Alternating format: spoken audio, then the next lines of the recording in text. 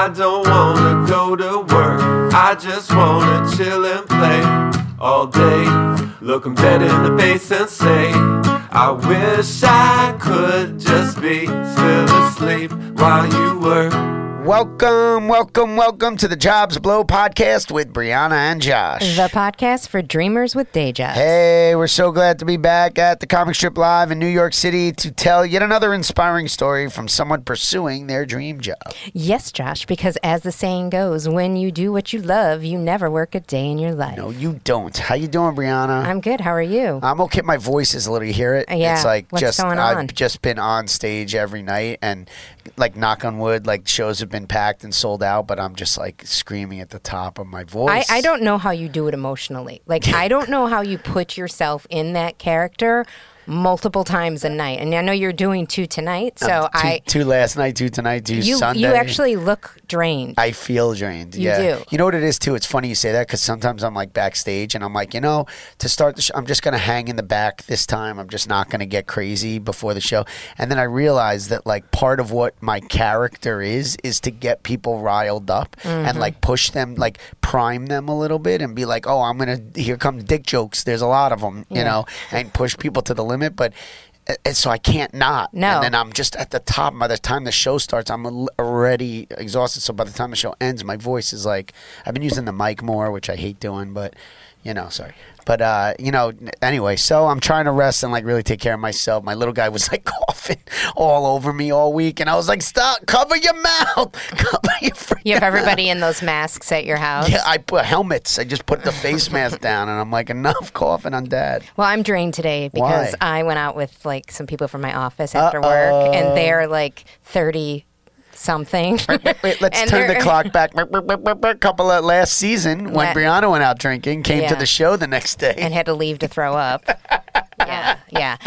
So that was great. We went out last night, and one drink turned into like 4, and then they were trying to get me to do mezcal shots, and I at least was smart enough to know that would have not ended well for me. Yeah. So Tequila? I did not do. Did you do your vodka again? I hope you didn't. No, drink I that did Prosecco, 2 Prosecco, and then I had beers, and actually they treated me okay. Really? Like, were you eating while you were drinking? No, but I went home and I ate. Good. And So at the no end of the throw night, up. I was eating cheesecake out of a tray. Yes. So I think a lot of that has to do with the Hello, me being here today. mid-20s. Yeah. No, but the nice thing is, the funny thing is, since I started this job, there's been this mystery around how old I am. Because the things I talk about, like, they're like, wait, we're really confused of like how old you are. And so the joke's been that I'm 65. Right. And so I've just, like, there's only 10 of us, so I've just recently started on. At Michelle and Augustine, they're talking about how So old you I've are. just recently started to unveil how old I actually am. Are they younger or younger? They're Older or all younger? younger. All younger. I'm like ancient compared to these kids. Yeah. And the nice thing is they're all like, I think you're like 38. I'm like, I love you. I love you. I love you. Right. I love you. That's like, you've just given me a decade, and I will take There it. was this girl at the show last night, and she was like, what are you doing after this? And I was like, I'm going home. And she was like, why? I was like, I have 2 kids that are going to be up at 6 a.m. I was like, how old are you? She's like 21. I'm like, I'm twice your age. Yeah. You have a good night. Yeah. See you later. We're old. Okay, so enough about us. So I'm super psyched for the show today. Okay. Not only because our guest, I think, really is passionate about what she does, but as a huge fan of true crime podcasts like Dateline. She's actually been on Dateline. There you go. Which, when I was watching it and she was on there, I was like, oh my God, I fucking know somebody on Dateline, but she didn't die, which is a win-win. Yeah. Well, you know our guest. You I know her our guest. personally, Yes. So our guest today, the show is called A Solid Conviction with Aida Leisenring. Did I say that right? You nailed it. Okay. And she's a partner at Barkett Epstein LLP.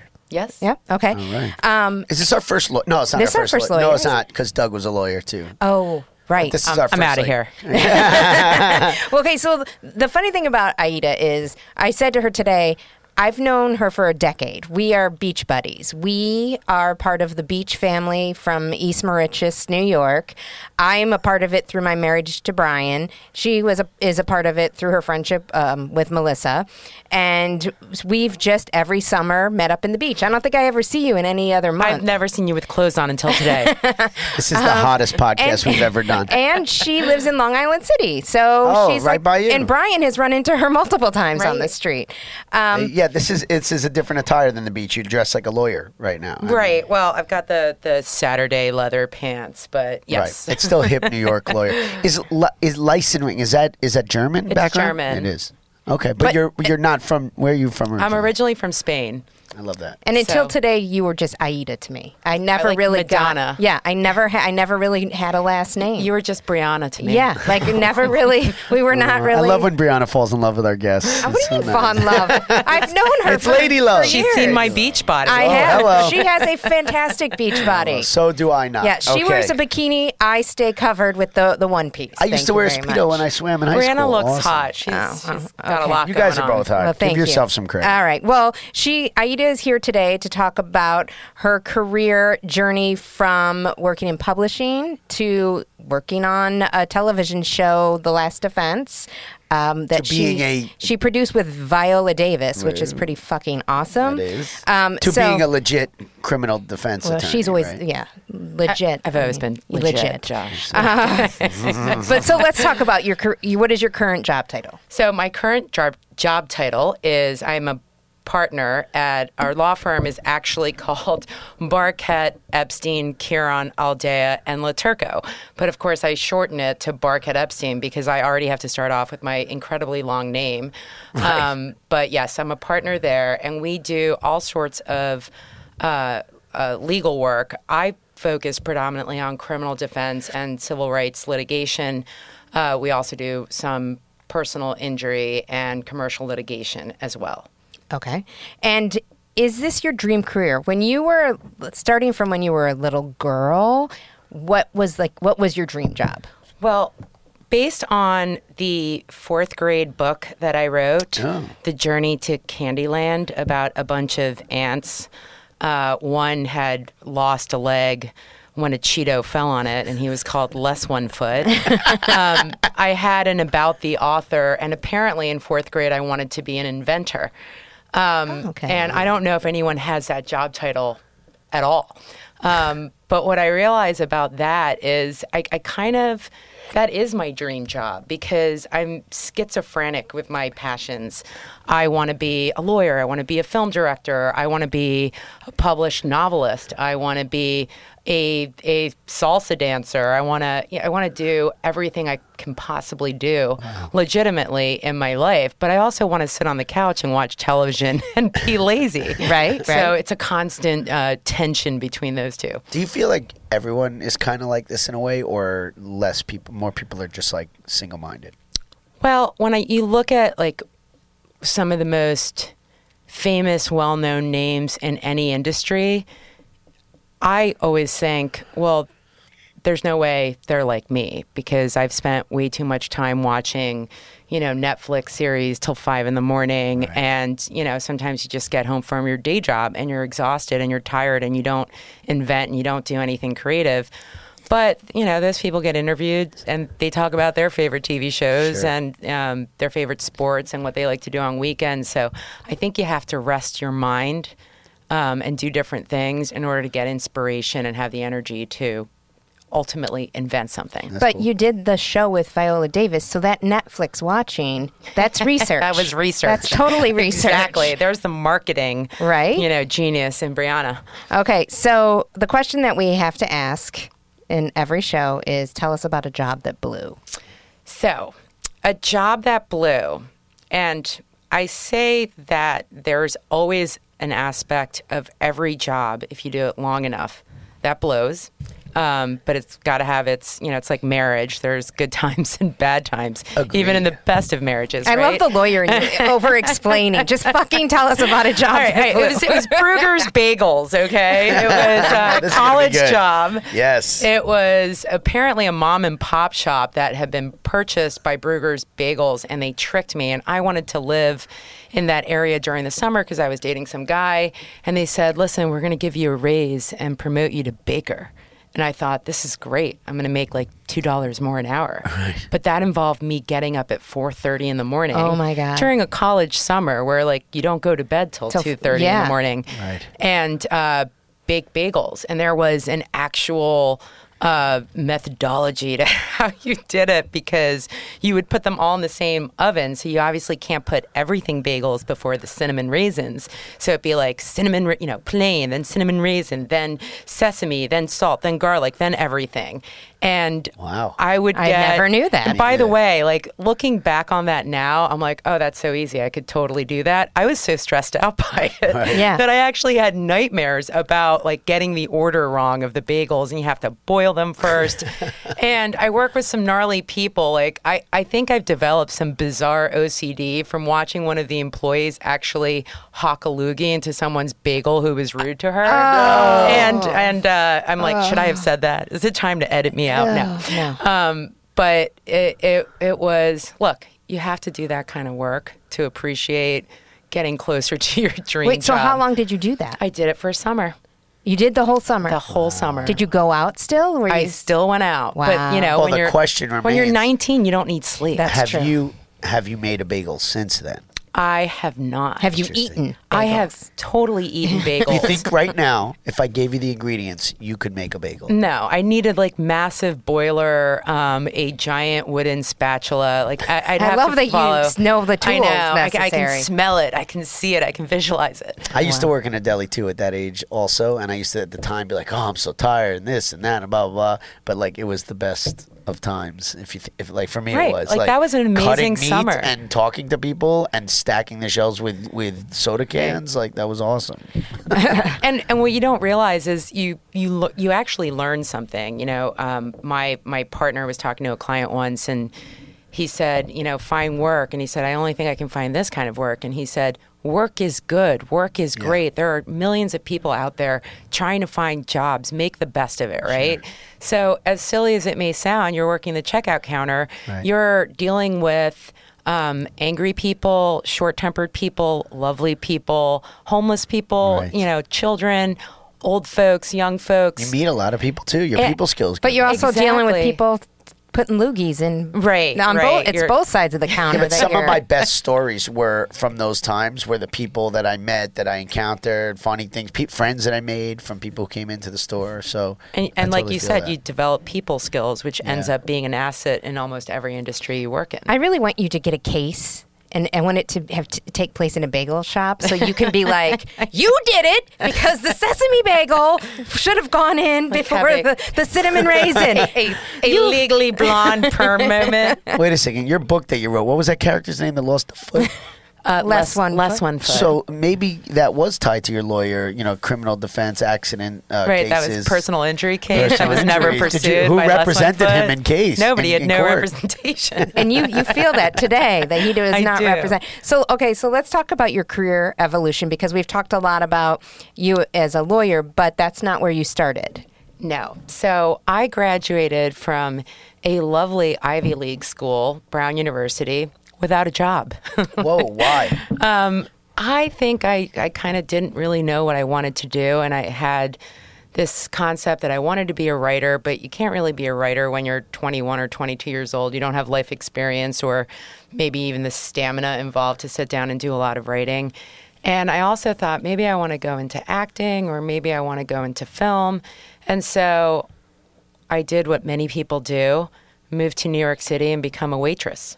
And so I did that while interviewing for magazine jobs. And I had a Wait, friend- where were you waitressing?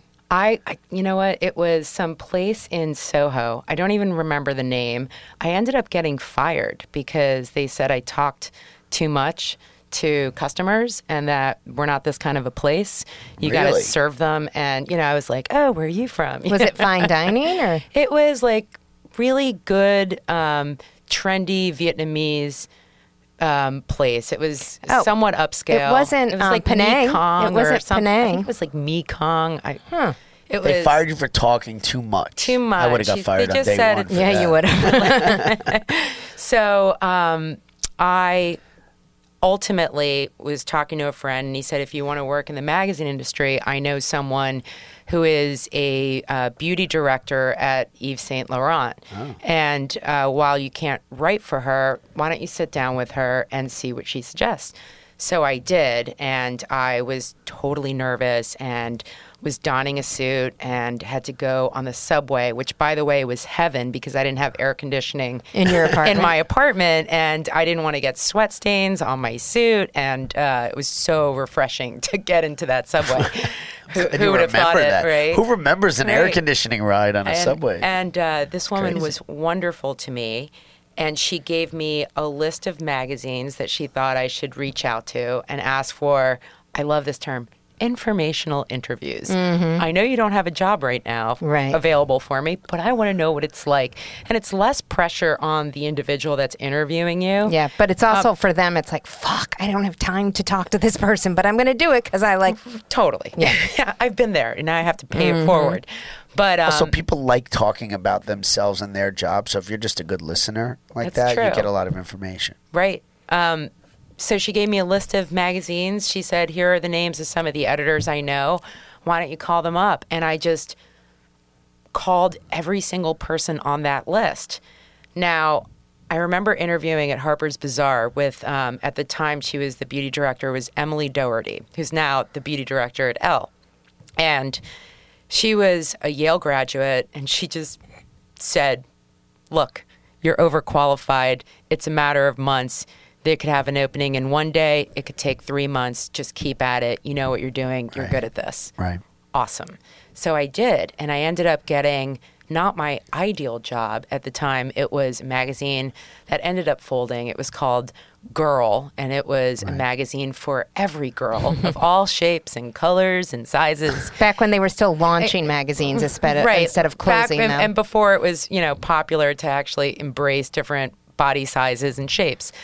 And I didn't even get a job writing. I was the fashion assistant editor. So a lot of my duties involved putting clothing on clothing racks, adding captions to any pictures that were taken. And the editor-in-chief there was Kara Kagan. And she ended up going to Elle Magazine. And even though I didn't work directly for her, she liked me. She knew I was there every day. I worked hard. They say showing up is half of it. It really is probably 80% of it. Right. And she said, I don't have the power and control to hire you at Elle, but why don't you come interview with me, and you'll interview with the editor-in-chief and see how that goes. So I got the job, which was great. Wow. And it was so exciting to work at Elle Magazine as a 23-year-old or 22-year-old woman living in New York, and I made $23,000. I don't know how I lived. I honestly. What year was this? This was, and now I'm dating myself. Yeah. So this had to be 2000. So from 2000 to 2003, I worked at Elle Magazine, and it was a very glamorous but tough job because you were working with deadlines, you were working with tons of personalities. You had to go, the fun part is you could go to fashion shows, you could go to photo shoots. Well, you always had to take the perks because you Right. made no money. You made no money, so the perks were everything. What Yeah. about celebrities? A lot of interaction? I think at that age, I was so intimidated that if I saw a celebrity walking down the hallway, I would just, be cool, Ada. Just act cool and act like I didn't care that the celebrity was walking around. Right. But we ultimately worked from the inside. So my job was to pitch ideas, also take care of my beauty editors. So it was kind of like a personal assistant / editorial job. So I was responsible for writing articles, but also setting up her, salon appointments and business luncheons and so forth. So you definitely worked with difficult personalities in I that worked with business. very This- difficult personalities. This Yeah. sounds a little like Devil Wears Prada, where like you went in and someone was like, "I'm just going to give you a whole list of names and call on your behalf and also be like an assistant." But Well, also, I mean, Elle is only like a step down away from. But I mean, Vogue. I'm like, maybe I just saw something about that recently. But anyway, that's sticking out to me. But the other thing is for our listeners too is, that's a similar storyline to John the chef, where he was overseas in Europe and just chefing for no money, working with big name people. He didn't know what the end result was. There was just this kind of nose to the grindstone, like you're saying, make every single call on the list. I don't know what is going to happen Right. from that, but just do the work and something has to happen from that. And for me, the lesson there that if, I was speaking to college students right now, I would tell them is don't not accept that job at, for example, a nameless magazine you've never heard of named Girl, because you don't know who you're going to meet Right. there. Right. And you don't know what references you're going to get from that. And if it weren't for that job, I could have said, I don't want to be a fashion assistant, I'm a writer. Or I don't want to work for a magazine that I've never heard of. Right. And I ultimately, but for that job, was working at Elle magazine. Right. So let's speed this forward a little bit. How long were you at Elle? I was there for a little over 3 years. And then you made the decision to go to law school. Yes. Okay. And why? What provoked that?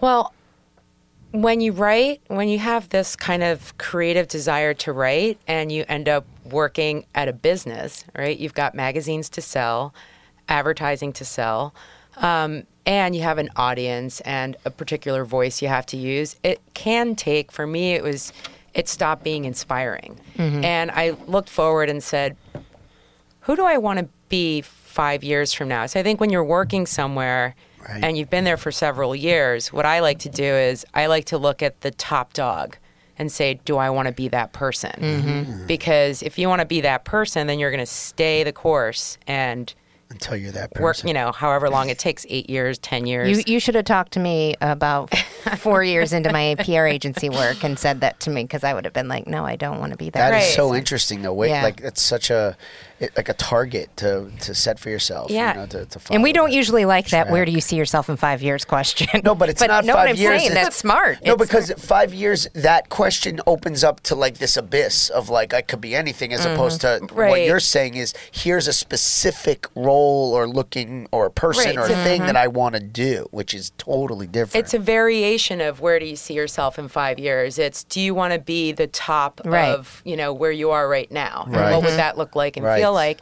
And I see these, like, for me personally, and believe me, there are times where I've got too many criminal cases and there are very rough days. And a friend of mine who also from the magazine industry ended up becoming an attorney too. She and I will have conversations and say, what were we complaining about? Free lipstick, free loot, free. Let's go back to those days. Why wasn't I satisfied? Yeah, but now you writing can about- afford it. Right. No, that's true. Now I can afford it. But so I felt like, okay, I have to do a job switch now. But my mom at the time was a photographer, and she was living in downtown Manhattan before it was before the Lower East Side had Diane von Furstenberg and Chanel and Prada. It had, the kids from the movie Kids. Right. And I spent a few summers there and got involved with her art. My mom always involved me in she was a photographer, she's a filmmaker now, and she would have photo shoots and just bring me along, like, you hold the tape, you do this, you do that. And I would meet her subjects, and sometimes her subjects were, celebrities or songwriters. She actually shot Biggie Smalls once, which was amazing. Whoa. I didn't get to go to that photo shoot.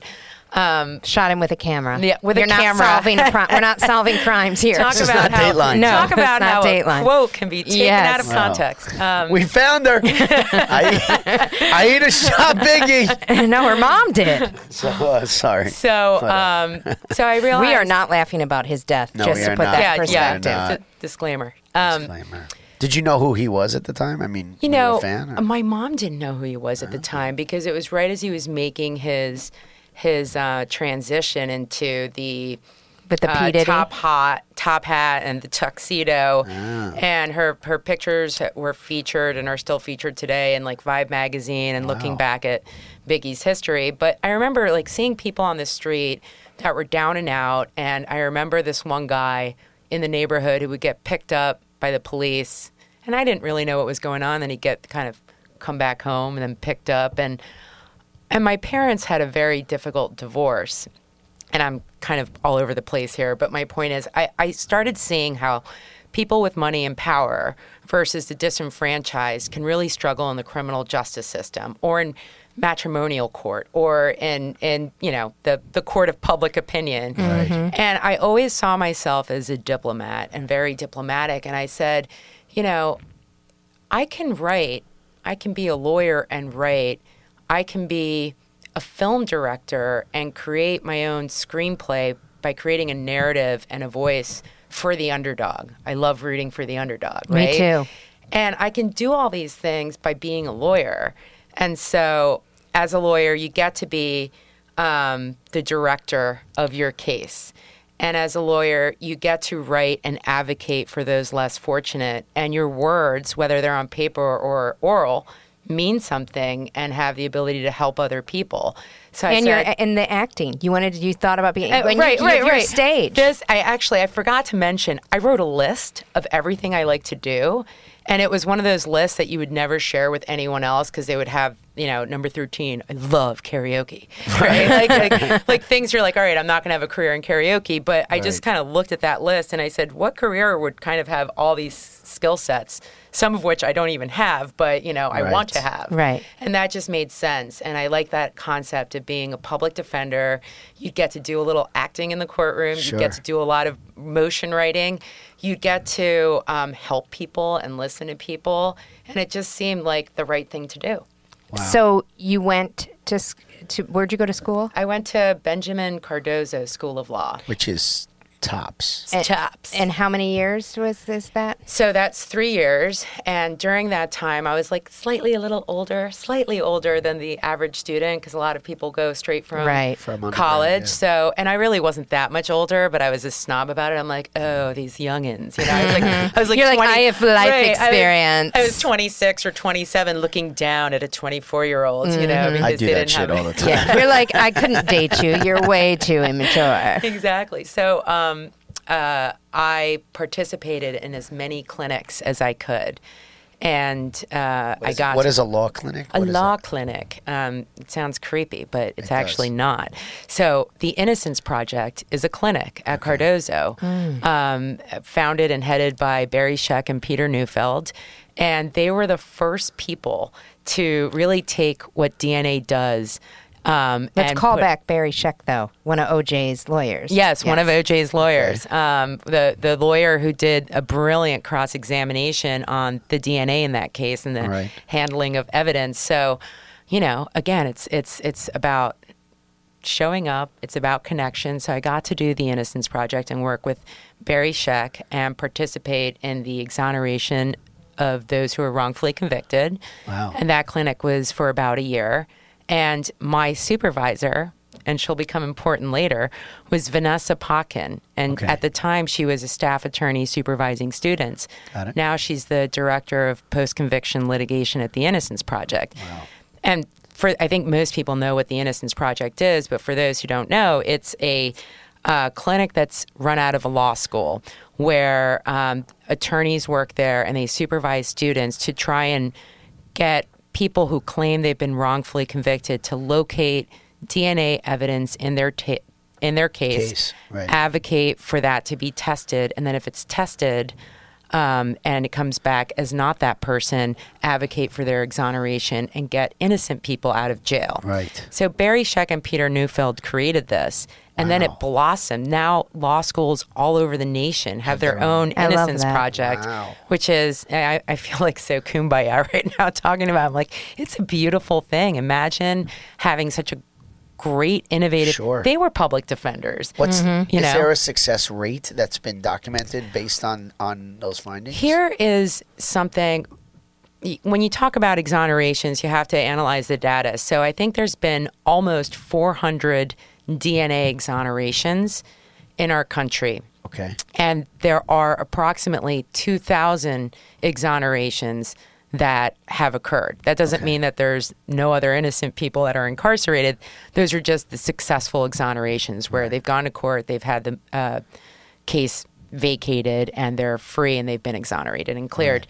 So yeah, I think so it's high, but it's like obviously there's more people that. Right, but here's something interesting. The Innocence Project's criteria for what clients they accept isn't, and I shouldn't speak for them, but at the time, this was my experience in 2005. Right.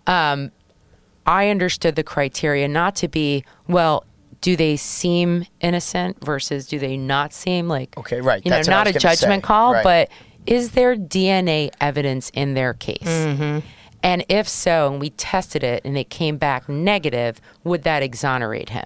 So, for example, if the person wasn't convicted because of a DNA sample found on his cigarette butt near the crime scene, testing that may tell you nothing. Right. But if this was a sexual assault and there was a rape kit from the 80s or 90s that hadn't been successfully tested, Right. then that would absolutely exonerate the individual Right. if it came back as somebody else's. So the conditions of the original case definitely play a part into whether or not you even go down that road. It's not like Right. you're looking at it going, oh, there's so much evidence against this guy. Even if there were DNA, we're not going to win this. Or, I mean, is it just strictly based We on... would take cases with overwhelming evidence of guilt so long as, and I say we, I was an intern there at the time, so Sure. I had no say.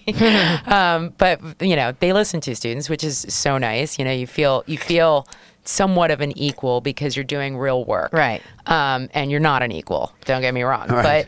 But my point is, despite that kind of criteria, their exoneration rate was like 50%. Wow. Which is incredible. Okay, so I want to talk a little bit about, yes, you were a public defender and you worked for cases like this, but you've also worked for people who have money. And I bring up Cal Harris because that's why you were on Dateline. And so I just want to talk a little bit about that because, yes, you are about the underdog. And maybe Cal Harris, you felt like he was the underdog because how many times was he tried? 3? In total, 4. 4. Give us some quick background on Cal Harris. Do you want me to do it? Because I've seen every Dateline. I want to hear Brianna's take on what the background is. And now a commercial interlude from our Michele Augustine rep here and Dateline aficionado, Brianna Haas. Cal's wife, they were not in a happy marriage. And she may have been seeing some other men during the marriage. Tell me, stop me if I'm wrong, because it has been a while since I watched. Okay. But on 9/11, 2001 9/11, Whoa. she disappeared. And of course, because it was a huge moment in U.S. history, Right. It kind of didn't get as much attention because of that. But Cal is a very wealthy man. He has, and they were in like a small town in upstate New York, right? Was it New York? It was Tioga County. Yeah, New York. Yes. And he had a lot of land. And she's so excited. The wife was last seen walking down her driveway, right? Wasn't that? So, well, there are some issues about when she was last spotted. Okay, but she just disappeared. Never found. Her body's never been found. No. And so he was tried 4 times. Yes. How could he have been tried 4 times? Well, there was some hung juries in there, yes? One hung jury with us until he was finally... I don't want to give it away that. No, it happened in 16. That right. He got? It's sort of like it's sort of and not sort of like the Fotis case going on right now, a heavily contested divorce where the wife claims my husband's a crazy person and I'm scared of him, and one day she goes missing, and they had 4 children. They have 4 children together, and they're all young. And the police focused on him because he was the husband. And I say, but unlike Fotis, because Fotis is that Brown graduate in Connecticut. I don't know. He's dead now, right? He's dead. He committed suicide. Right. I say unlike him because there was really very little evidence against Cal Harris. And it was a circumstantial case. And it was predominantly character assassination of him. And he was an easy character to assassinate. And I say this because he was very wealthy in a small town where the average person wasn't. He owned multiple car dealerships. He employed half the town. Wow. So when he was originally selecting a jury, half the people on the jury knew him, had worked for him, hated him, and or knew his wife.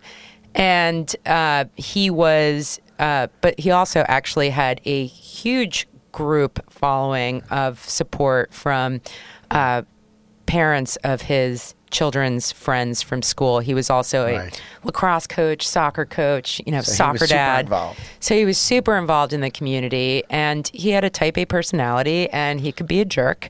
And it's something I would say to his face. And I've spent a lot of time with that man. And guess what? So can I, right? And the wife, she had some boyfriends or a boyfriend like that were a little So she was shady. seeing people. They ultimately had decided to separate, but she had been given advice by her matrimonial attorney not to abandon their home. So they lived on like 200 acres in this beautiful house on Wow. a lake. And although they never found her body, they found minute amounts of what they claim was bloodstain pattern. Through bloodstain pattern analysis, they claimed it was evidence of large amounts of blood. It actually wasn't, and I'll get into that. But ultimately, 4 years after her disappearance, they arrested him. They indicted him. He got convicted within hours of the trial finishing. And then a witness came forward saying, I actually saw her the evening of, and she was in an argument with a younger man down outside of the driveway. You have to That's the understand, driveway. the That driveway long is like driveway, a half a mile long driveway. Their property is enormous. Right. And so this is all covered on the Dateline. This is all Right, covered on okay. the I think Many so. Datelines. Yeah, many I mean, Dateline, yeah. 24 hours. 48 hours. 48 hours, sorry, 24, 48, 2020, 48 Dateline hours. Discovery. ID Network. So, and it is a fascinating story. And she, it was a beautiful, beautiful woman and a very loving mom. And that's the saddest part is that how many daughters? Wasn't there? They had 2 daughters, 2 boys. Yeah. And so anyway, the case gets overturned because of there's evidence, new witness, totally changes the timeline. It gets retried. He gets convicted. Again. Jesus. He ends up spending 3.5 years in upstate prison Ay, as a middle-aged Caucasian millionaire who's never done a day of jail in his life. And Like as maximum security? Yes. As a single father, right? Well, and now Because those he's got kids. 4 kids. Who raised those kids? His combination of friends and aunt and, so family really took care of the kids. And by the way, he parented from the prison. So you would think, How do oh you my parent God. from a prison? What I mean by that is he would ground his kids if they misbehaved. No. He would lecture them on the phone. Wow. Like he just never stopped being or a is that dad. just being a type A? Well, that's Just kidding. kind of a type A. But also Wait, so it's okay to a lecture solid- your kids? I just had a self-reflective moment. Apparently it is. Yeah. All right. Well, I don't want to you may spend do too that. much time on Right. that case, but I just wanted to talk about the fact that you do have clients who they're not always like Right. financially And- downtrodden. Well, jump to the end. Where is he now? Well, the good news is we ultimately he then hired us and we did his third trial. An appeal. Well, he won the appeal. Then he hired our law firm to represent him and try the case. We won a change of venue. We tried it in Schoharie County, which I had never heard of prior to that trial. Right. And we picked a jury, tried it in 5 months, and then had a hung jury after 12 days or 10 days of deliberation. Then we retried it. We had a different judge, Judge Mott. We waived the jury in this case. And after Really? 2.5 months, he acquitted. Wow. And on the day of his acquittal, his oldest son found out he got into Cornell. Oh, Yeah. well, that's nice. Did they ever find the killer? No. The other guy? The kid that was We- fighting with her? We submitted that it was 2 individuals that she hung out with, but they haven't. Nobody pursued it. No. Can I just ask one quick clarifying question about the DNA thing? Yep. So when you are the Innocence or any of these Innocence projects finds DNA, is it just meant to exonerate that person who's been convicted, or is it also used or meant to find the person who should have been rightfully accused or convicted? It's like kill two birds with Yeah. one stone. It is. Yeah, absolutely. In a lot of cases, when you're seeking DNA evidence in a case, you have to get the prosecutor to agree to do the testing, because they're the ones, along with the police department, that actually is holding on to that evidence and has to authorize the testing of it. And Right. who are you going to have it tested by? What lab? Are we going to split this hair? Are we going to, how are we going to conduct this? And then what does it mean once we get the testing? So once they get a profile, the police department and the government has the power and authority to run that profile through the DNA database. There's a national database Right. of prior offenders whose DNA is already in the system. So- And from time to time, you'll get a hit and actually solve the crime. So you'll be able to exonerate an individual and then actually... Get another criminal off the streets. Exactly. Yeah. So I want to take this moment as your personal publicist, just to, because we're running out of time. So to our listeners, you may have seen Aida recently on ABC News talking about the Weinstein case. As we mentioned before, you also produced the show on ABC. It was on ABC, Yes. right? That was called Last Defense, and that was 2018. That was it. I think so. Yes, 2018. but I did see that they're going to rerun it. I think February 29th. I saw that. Right. Yeah. So if you haven't seen it, check it out, because I think you can always go to abc.com and maybe watch it on there. Right. Yes, abc.com, and now it's being shown on the ID network as well. Okay. And the whole point of the name of the show is Solid Conviction is the fact that Aida has a solid conviction, but and the irony is she's fighting against these cases that did not have solid convictions. And that show, the two people that were highlighted, the cases don't feel like they necessarily were given the right, or they were given justice. Right. Do you want to talk a little bit about the two people? Sure. And here's just because of your podcast focusing so much on jobs and finding your dream job and how you go about that. That show I co-created with Vanessa Potkin. I was bringing you back to Who? that. Thank you. Well done. Who's now the- I was like, unfortunately, I spelled it out, but very clever. She's She's good a at good this. lawyer. She knows how to loop it back into earlier information. I can read cues. I vote to convict. So I was drinking wine in Spain with my mom, saying I'm kind of in a rut with criminal practice. I want to do something creative that highlights issues in the justice system kind of on a macro scale, not just one person at a time. And I started texting Vanessa, let's do a TV show on death row inmates. And she pointed me to a study that 4% of people on death row are actually innocent, which sounds like a low number, but you're executing these people. And if you Right. have 3,000 people right now, or roughly that many people on death row, that means that you're going to execute 120 innocent people. Right. Well, even one innocent person being Right, executed. right, is right. just- Could you But- imagine just sitting there being No. like, I didn't do this. No. And I am going to die for this. No. That's fucked up. So let's talk about the two people that were featured. So the two people that we ended up selecting and focusing on was Darlie Rotier, a woman from Texas whose two children were murdered in her home while she was sleeping next to them. She was also attacked and had severe lacerations on her neck that were almost fatal.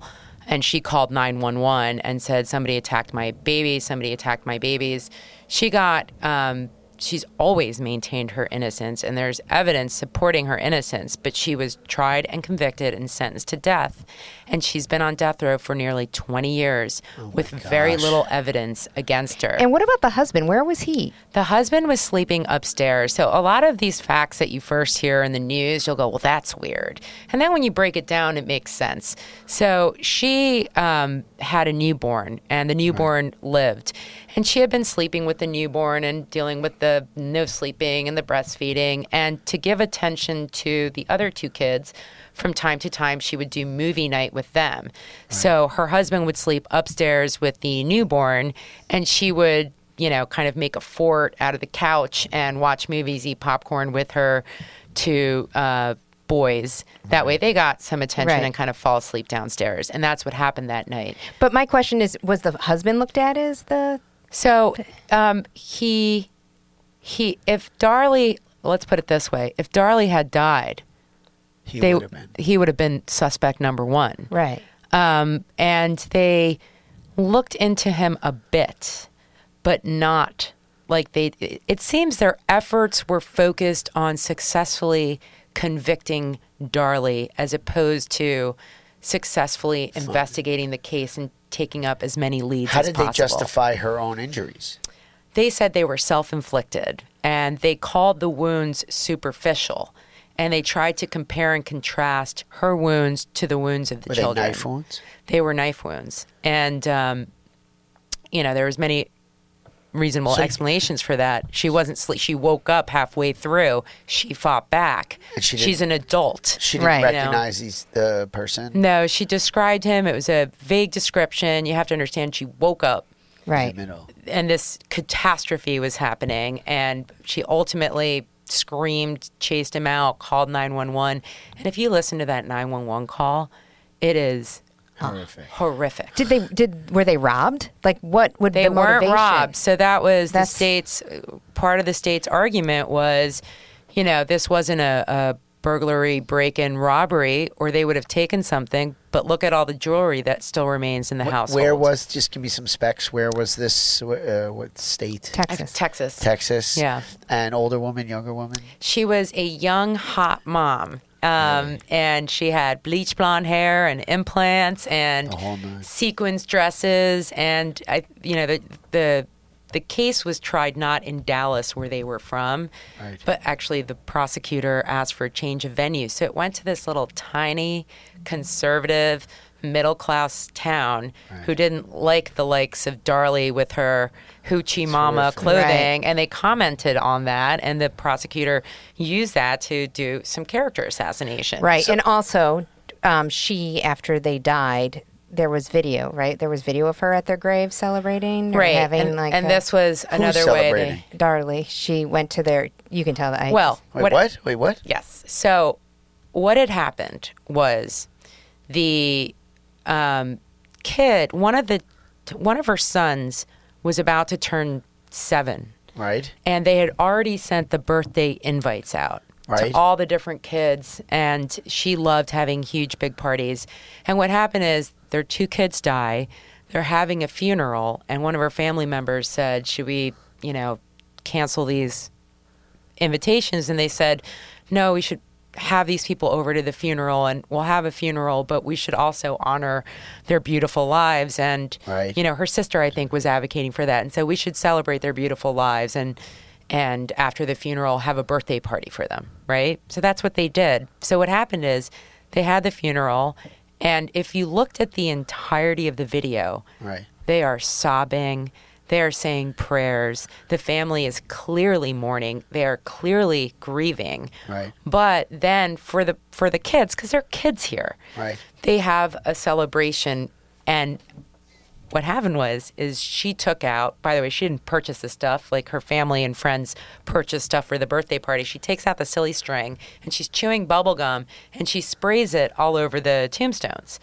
And the police were surreptitiously spying on her behind bushes, and they took this clip and said, is this how a mom celebrates? I mean, and let's be honest, it was not in the best form probably to do that. No, but I'll say this. My father just passed away a year ago, and we just went back to the grave to do the unveiling, and we're all sitting around, and we're crying and doing some things, and then somebody or something happened, and we're all laughing.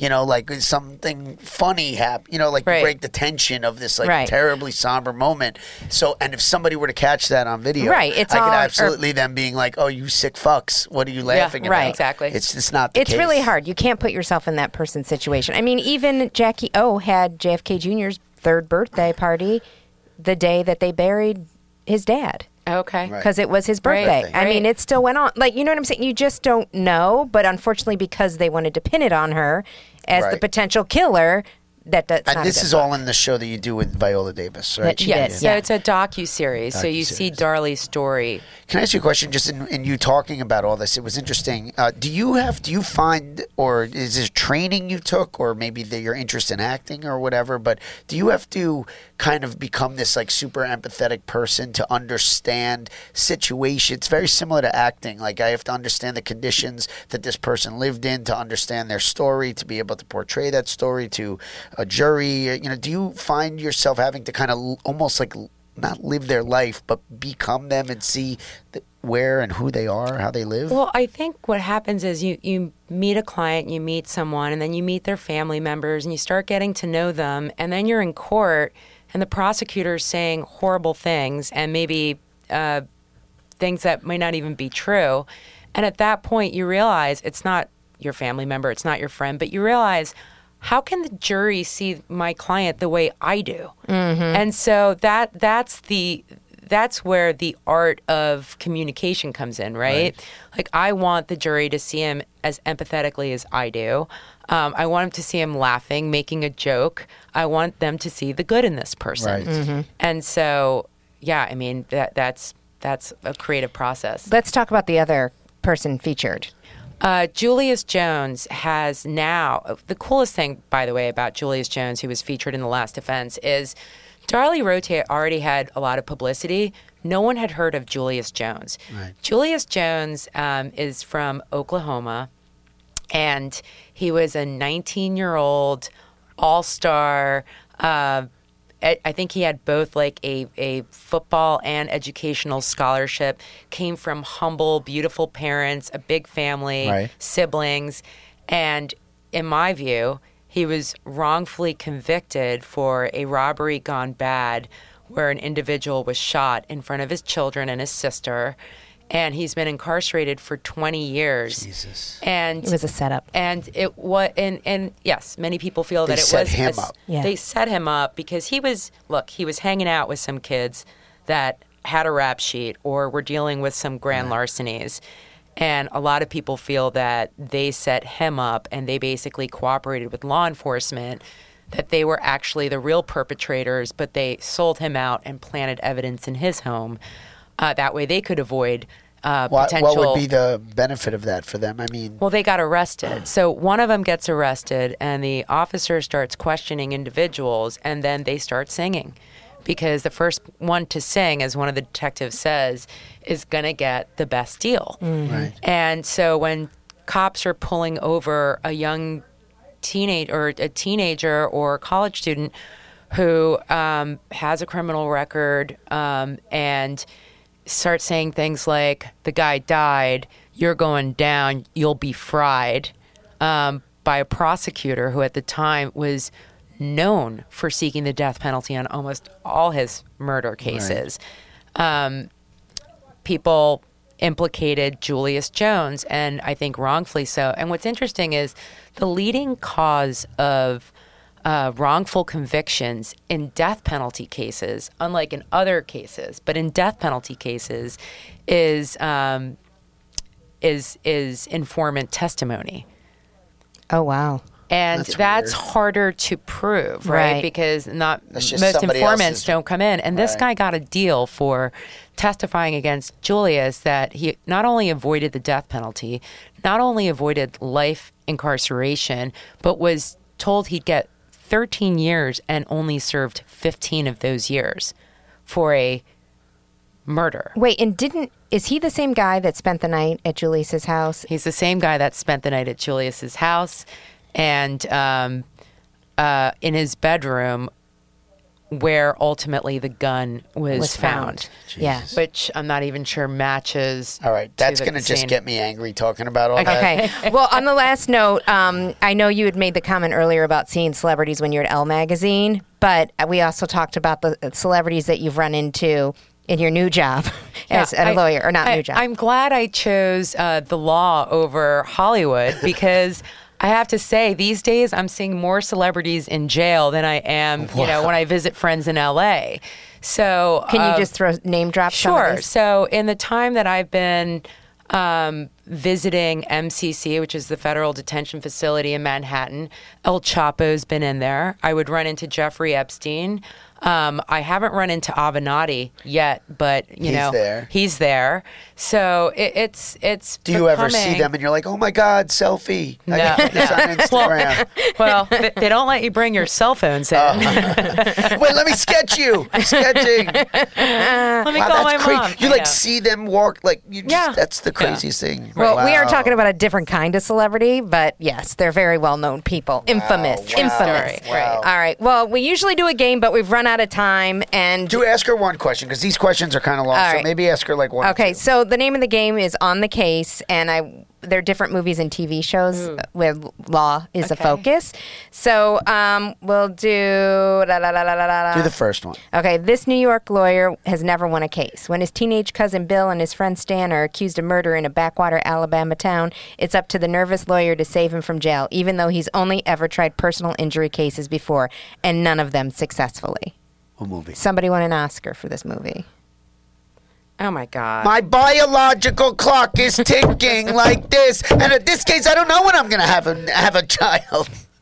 No, have a my get married. cousin Get Vinny. married. Yes. Oh I don't my know when I'm God. gonna That get would have been married. shameful if I got that wrong. Do the last one. Okay, this film, adapted from a famous novel, is a classic piece of movie history. It tells the story of a small town lawyer who is filled with dignity and gravitas as he defends an innocent black man from the ire of a prejudiced white jury. And it's on Broadway now. Yeah. Oh, it's now I'm just going saw to it. call it the Finch Mockingbird. To Kill a Yeah. Mockingjay, right, which Mockingjay, is yes. To Kill a the play Mockingbird. of the of Yeah. that.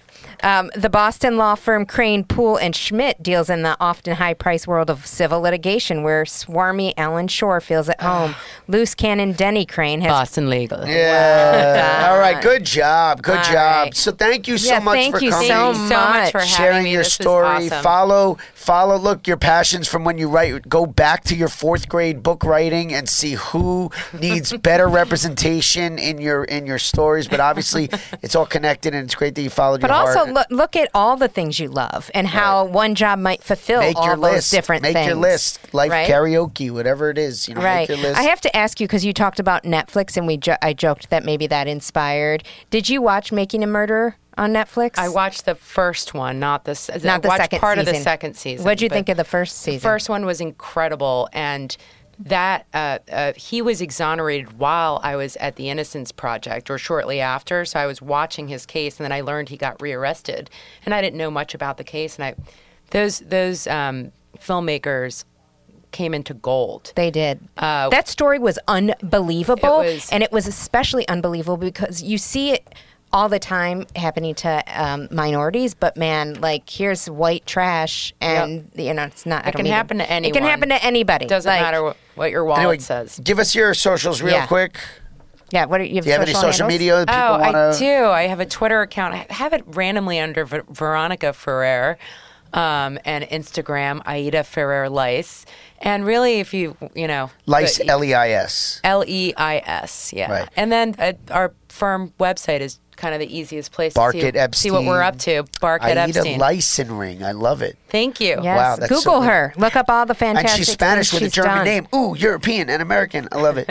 Give us your socials, Brianna. At Brie Haas Why 1. couldn't you never be more excited about Okay, that? no. Just be excited about it. Jobs when they- Blowcast. There we go. Jobs Blow Blowcast. Jobs Blow Podcast, jobsblowpodcast.com. Check it out. You can see some pics and some links for Aida as well. I'm Mr. Josh Hyman. Hey, keep reviewing, liking, subscribing if you like what we're doing here. Just a special shout out to my friend from college, Amy Aculin Michaelitis, who just randomly found us on the iTunes podcast list. Because she was looking for some. She was looking for something. Blowjobs. She found us. I got a nice message from her saying, "What a nice surprise!" So hey, we're out there. Let us know what you think of the podcast. Please give us your feedback. We Tell your appreciate you. friends. Tell your friends. Tell your friends. Review like 5 stars. 5 stars only. What are we going to go out on? What song are we going to I go think out we on? should go out from the monologue of "You can't handle the truth." We live in a world of what you love that. I love that. baby. That's what it's gonna be. We live in a world of walls and these walls. All right, guys. Thank you so much. Thank you. Take care. Bye. Bye. Ask for a recess. I'd like an answer to the question, Judge. The court will wait for an answer. If Lieutenant Kendrick gave an order that Santiago wasn't to be touched, then why did he have to be transferred? Colonel, Lieutenant Kendrick ordered the code red, didn't he? Because that's what you told Lieutenant Kendrick to do. Object! And when it went bad, That'll be all, you cut Counsel. these guys loose! Your Honor, you had Counsel, I'll Marcus hold you inside in a phony contempt. transport. Your Honor! You doctored the logbook. Damn it, Cappy! You coerced the doctor. Consider yourself in contempt. Colonel Jessup, did you order the code red? You don't have to answer that question. I'll answer the question. You want answers? I think I'm entitled. You want answers? I want the truth! You can't handle the truth! Son, we live in a world that has walls, and those walls have to be guarded by men with guns. Who's gonna do it? You? You, Lieutenant Weinberg? I have a greater responsibility than you can possibly fathom. You weep for Santiago and you curse the Marines. You have that luxury. You have the luxury of not knowing what I know, that Santiago's death, while tragic, probably saved lives, and my existence, while grotesque and incomprehensible to you, saves lives. You don't want the truth because deep down in places you don't talk about at parties, you want me on that wall. You need me on that wall. We use words like honor, code, loyalty. We use these words as the backbone of a life spent defending something. You use them as a punchline. I have neither the time nor the inclination to explain myself to a man who rises and sleeps under the blanket of the very freedom that I provide, and then questions the manner in which I provide it.